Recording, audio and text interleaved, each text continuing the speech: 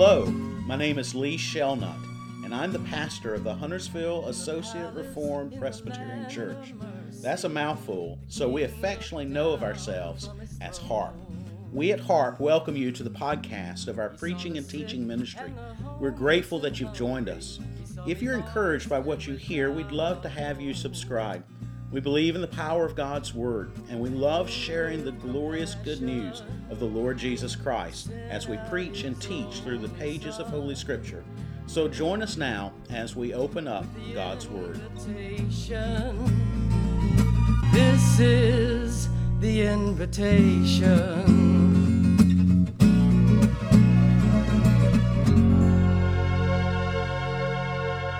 You may be seated. The text before us today comes once again from Habakkuk. Today we begin chapter 3. Let's give our attention to the reading of the first two verses of Habakkuk chapter 3. And then we will pick up with Psalm 130 towards the end of the message. Let's give our attention to God's holy word. A prayer, we might say hymn, we might say psalm, of Habakkuk, the prophet. According to the Shigionoth. Now, we have no idea what that means. We think it might mean to some sort of musical way of doing something, some sort of instrumentation. But it's a prayer song, to be prayed, to be sung. Verse 2. O Lord, I've heard the report of you, and your work, O Lord, do I fear. In the midst of the years, revive it. In the midst of the years, make it known. In wrath, remember mercy. In wrath, remember mercy. For Christ is risen. The word of God for the people of God. Thanks be unto God. The airports are beginning to fill back up. And if you would think back to before COVID, before the pandemic, if you were ever in an airport, particularly if you were in the in the luggage area, where you pick up your bags afterwards, oftentimes you would see people standing there with signs with people's names on them, right? And it was typically for that businessman. He's flying and he's got a driver who's come to pick him up. And he's looking for his name, and he sees it, and his driver sees him, and they make the connection.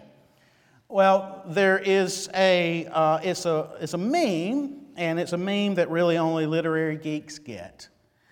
And this is the way it goes. It's just a picture, and it's just a picture of a guy with one of those signs, and he's at the baggage claim, and he's waiting for the person on his sign. The name written on that sign, Godot. Godot. He's waiting for Godot. And you have to be a literary nerd to get it. Waiting for Godot is a famous play by the Irish author Samuel Beckett. And Samuel Beckett wrote this play, and it was a part of the theater of the absurd. And if you've ever read the play or seen the play, you understand why it's a part of the theater of the absurd. It is absurd. But that play was written at the end of World War II. Beckett was in Paris. And Beckett writes that play, and the play's just odd. The play is really just about two or three characters. It really particularly is focusing upon two men that are having conversations with one another that don't make necessarily a whole lot of sense. And they're having these conversations as they are what? Waiting for Godot. They're waiting for this character who's supposed to arrive. But guess what? He never arrives. He never shows. Now, one interpretation of Samuel Beckett's play, one that he supposedly denied, but knowing Samuel Beckett, his denial meant it's the truth, it's the right interpretation. I'm not a fan of Samuel Beckett. I had to read this play in 12th grade, and I'm still trying to get over it. But one interpretation of that play is Godot represents God. G-O-D-O-T. And these two men foolishly are waiting for God. And God does what? He never shows up. It was Beckett's way, I think, of saying this belief in a God and you believing in Him and you waiting on Him, that's a fool's errand because there is no such God. He won't come. He'll leave you waiting because He doesn't exist. Well, Habakkuk is no Samuel Beckett. Habakkuk is no Samuel Beckett. He has waited for God, and God is no Godot. For God arrives. God comes to Habakkuk. God speaks, and God answers the prayer of the perplexed and prodding prophet. And He answers it graciously, doesn't He? We see that answer in chapter 2. He graciously answers Habakkuk, and in such a way that it would lead Habakkuk and it would lead the readers of Habakkuk and the listeners to Habakkuk, it would lead them to humbled and awed silence. Humbled and awed silence. Remember how chapter 2 ends. But the Lord is in His holy temple. Let all the earth, not just the Chaldeans, not just those wicked Israelites, let all the earth keep silence before Him. All the earth should be silent before the thrice holy God, for all have sinned and all have fallen what? Short of the glory of God. We are all guilty before our sovereign holy God. We are all, as our catechism says, deserving nothing but His wrath and displeasure. And the Christian, like Habakkuk in his day, should not only be silent because he's guilty, he's a sinner, she's a sinner in the sight of a holy God. Not only should we be silent because of our guilt, but the Christian, like Habakkuk, should also be silent because we're in awe of what God is doing. We are in awe that our glorious and incomprehensible God will use the evil of men to work His ultimately good and holy purposes out in space and time. What did God say through Habakkuk and in Habakkuk chapter 2, verse 14? For the earth will be filled with the knowledge of the glory of the Lord as the waters cover the sea.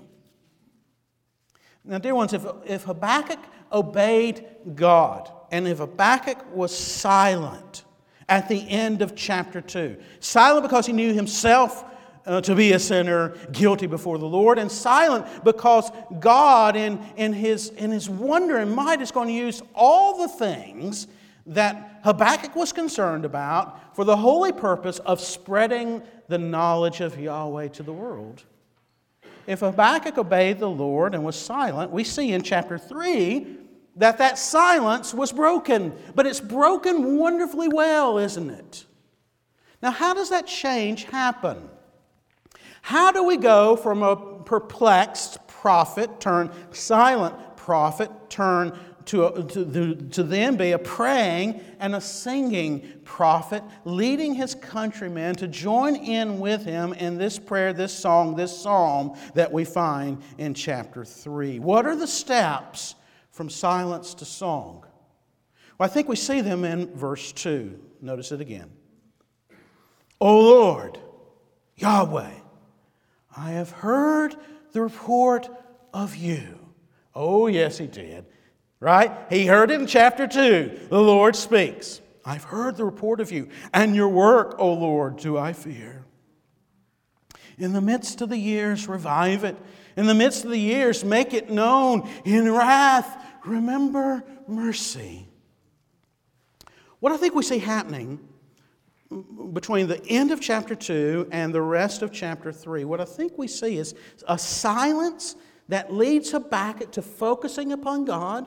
And in focusing upon God, that leads Habakkuk to confirm to himself his own guilt in his own sinfulness. And then that focus upon God and upon his own sin leads to a godly, a humble, a faith-filled fear. And then that fear will lead to the prophet crying out and pleading unto God for the reviving work of God and for sweet mercy.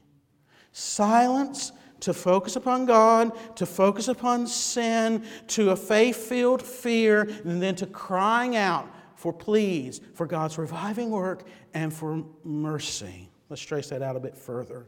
Silence, focus, and fear. O Lord, I have heard the report of you and your work. I've heard the report of you and your work. His focus is upon God. Habakkuk's silence seemed to have given him time and space to focus upon God, not upon the Chaldeans. No longer upon the Chaldeans, no longer even upon his fellow countrymen, but his focus is now upon Yahweh, upon the Lord. And his silence was a mark, an acknowledgement of guilt. And a focus upon the holiness of God in that silence then confirmed to the child of God that yes, he was sinful. Yes, he is guilty. It is the sinner that needs mercy, not the one who thinks they're righteous. And what does Habakkuk say at the end of verse 2? In wrath, remember what? Mercy. Mercy. He knows he's a sinner in need of mercy. You see, Habakkuk is like the prophet Isaiah. You remember the call of Isaiah the prophet. You remember it's given that beautiful passage in Isaiah chapter 6. You remember it reads like this: In the year that King Uzziah died, I saw the Lord sitting upon a throne, high and lifted up. And the train of his robe, that royal train of that royal gown, the train of his robe swirled and swirled and swirled and filled the temple. And above him stood the seraphim. Each had 6 wings. With 2 he covered his face. With 2 he covered his feet. And with 2 he flew. And one called to the other and said, Holy, holy, holy is the Lord of hosts. The whole earth is full, notice, the whole earth is full of His glory. And when they sing that song, this is what we hear happens next in the vision. And the foundations of the threshold shook at the voice of Him who called, and the house was filled with smoke. And so, in seeing that vision of the Lord, what does the prophet Isaiah do? Verse 5 of chapter 6 reads, And I said, Woe is me, for I am lost, and I am a man of unclean lips, and I dwell among a people of unclean lips, for my eyes have seen the true King, the Lord of hosts. He focuses upon God in the vision, and where does that lead him? A recognition of his own sinfulness, right? That happened with Isaiah. It's happening with Habakkuk here. Verse 20, chapter 2. But the Lord is in His holy temple. Let all the earth keep silence before Him. And in hearing that, Habakkuk knew his sin. And it led him to what? Fear. Not a slavish fear, but a holy fear. A filial fear. A fear of faith. Holy fear. Verse 2. O Lord, I've heard the report of you and your work, O Lord. Do I fear? Notice now for the prophet, the distractions of Chaldeans, that's fallen by the wayside. The distractions of his own sinful countrymen, fallen by the wayside, right? The prophet's focus is upon whom? God. And upon his own sinfulness. No more pointing fingers. No more pointing fingers at those nasty Chaldeans. No more pointing fingers to those hypocritical Israelites. No more pointing fingers. It's the Lord and Habakkuk. And Lloyd Jones puts it bluntly. The holiness of God and the sin of man are the only things that matter. The holiness of God and the sin of man are the only things that matter. You see, when you don't focus upon God, when you don't have a conception, a glimpse of His holiness, when you don't focus upon the God of Holy Scripture, guess what you'll do? At least this is what I do. My suspicion is it's what you do. When I'm not focused upon God, I will maximize the sin of others. And I will minimize my own sin. When I'm not focused upon God, my eyes are out there looking, and I'm saying, sinner, sinner, sinner, sinner, sinner, sinner. And I minimize my own sin. But I get it. Pointing the finger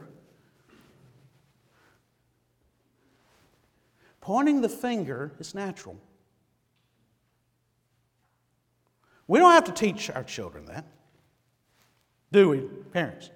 They'll soon point that finger at somebody else. It's natural. We get it from whom? Our first parents, Adam and Eve, when they fell in the garden. And when God comes after them, what's really the first thing they start doing? It was her. It was him. It was it. Right? Pointing fingers is natural. I don't know if you've ever done much counseling, but if you have, one of the saddest things that happens too many times is that in counseling situations, when you're trying to deal with somebody, when trying to point out their sin, they respond this way. Yeah, but look at what she did. Look at what he did. Look at what they did. Maximizing the sin of others and what? Minimizing our own. And so it's natural. It's also something that we're pretty good at in the church. We're pretty good at this. Pointing fingers. Back to Lloyd Jones.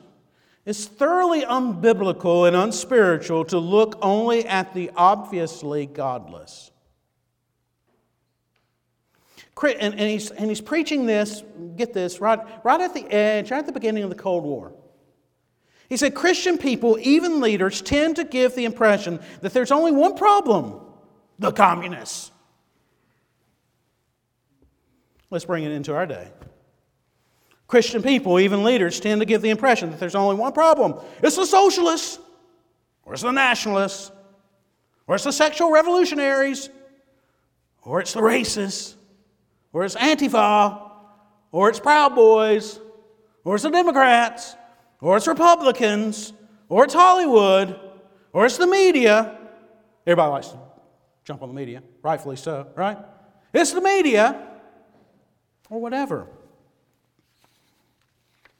Lloyd Jones says Christians tend to give the impression that there is only one problem. In his day, that was the communists. And he says, they have fallen into the error into which Habakkuk fell for a while. One hears it said so frequently, well, the church isn't perfect, but look at communists.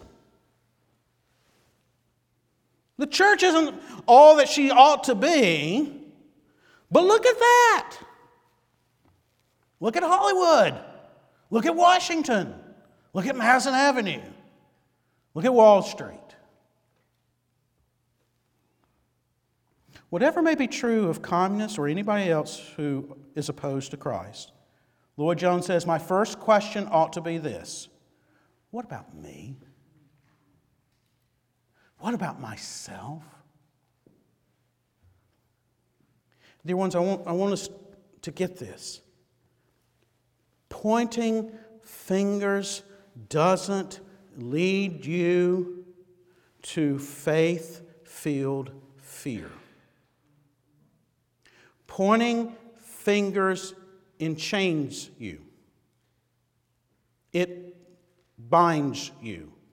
It paralyzes you. It enrages you. Anybody ever have the news on and you get mad? It darkens you. And this is what it's going to do. It's going to lead you away from mercy and grace instead of to it.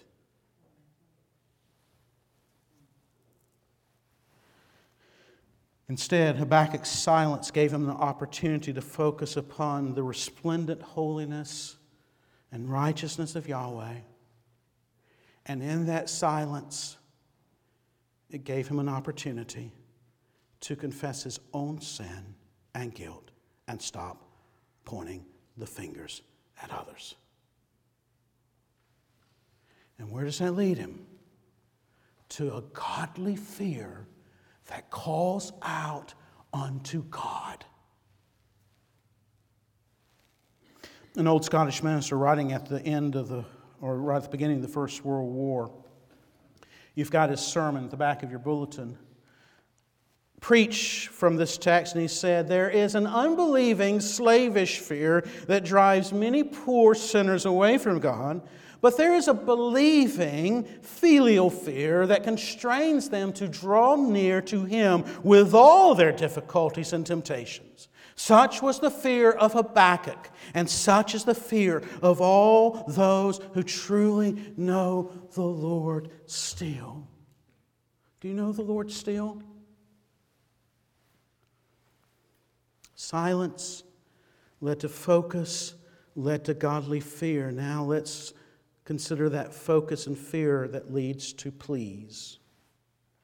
Such a focus, such a filial fear led Habakkuk to trust evermore in Yahweh and to trust Him enough to plead with Him, to cry out to Him, to pray His petitions. But what are His petitions, dear ones?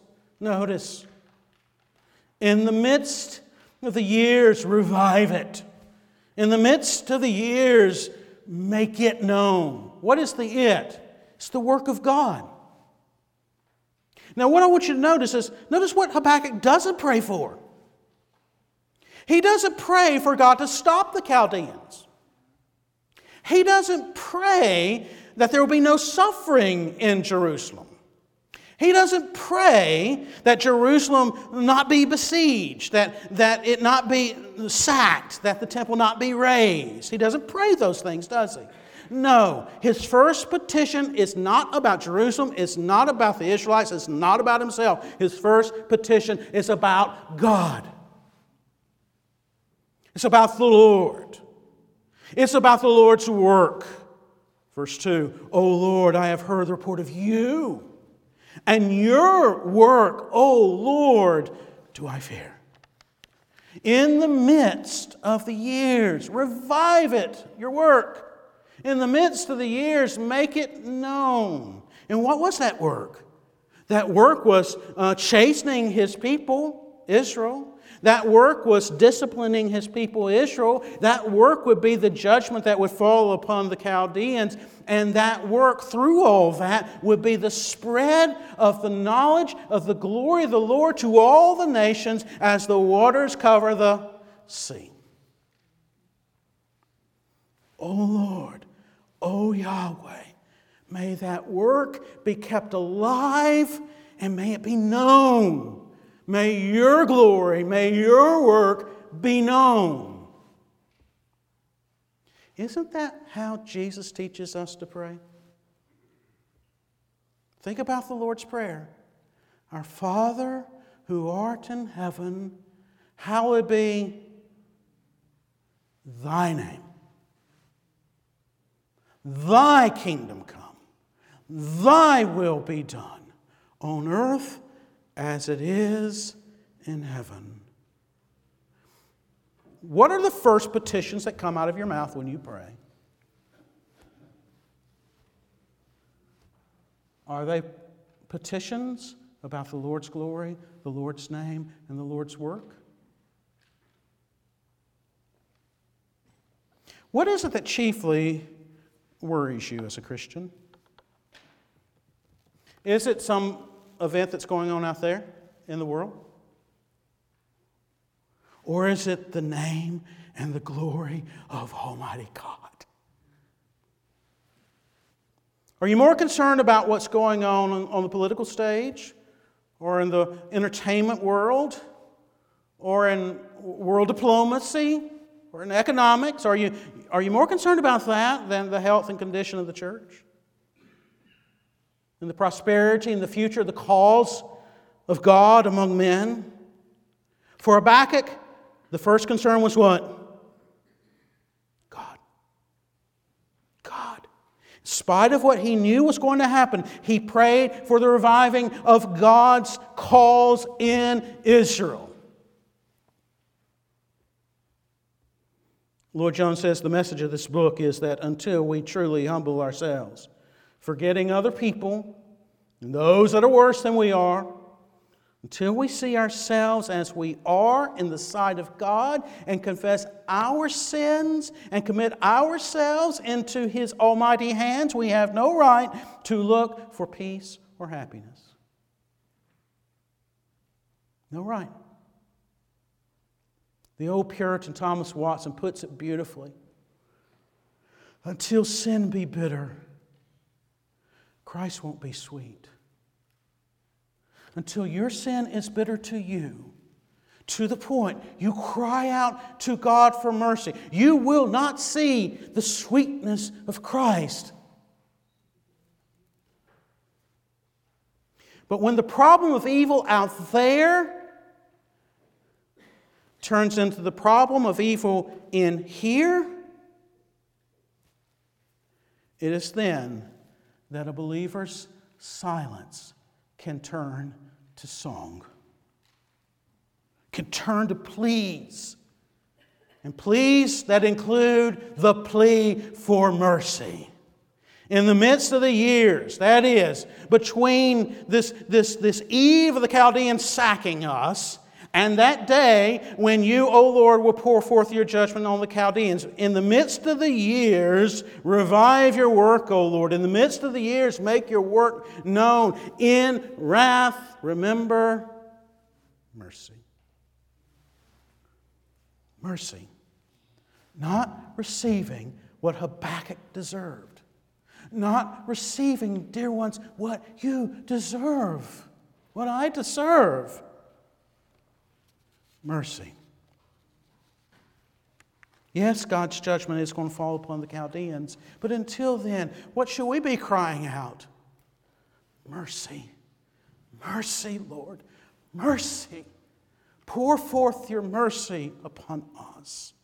Habakkuk pleads for mercy, and he's going to teach the Israelites to do the same. He's going to teach them to sing his psalm. There's another psalm we can sing. It's Psalm 130. It's there in your bulletins as well. It's what we've already been singing. Out of the depths I cry to you, O Lord. O Lord, hear my voice. Let your ears be attentive to the voice of my pleas for mercy. If you, O Lord, should mark iniquities, O Lord, who could stand? But with you there is forgiveness, that you may be what? Feared. I what? Wait for Godot? No, I wait for God. I wait for the Lord. My soul waits, and in His word I hope. My soul waits for the Lord more than watchmen in the morning, more than watchmen for the morning. O Israel, hope in the Lord. For with the Lord there is steadfast love, and with Him is plentiful redemption, and He will redeem Israel from all of his iniquities. Are there sins in others in this world that we could point to? Sure. All right, but parents, what do you teach your children about pointing? When you're pointing that one finger, what? You got how many? 3 pointing back at you, right? Will you wait for mercy? Will you sing for mercy? Will you sing of the mercies of God? Or will you go on pointing fingers?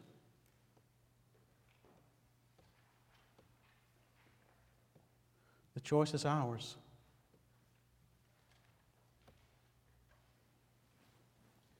Let's pray.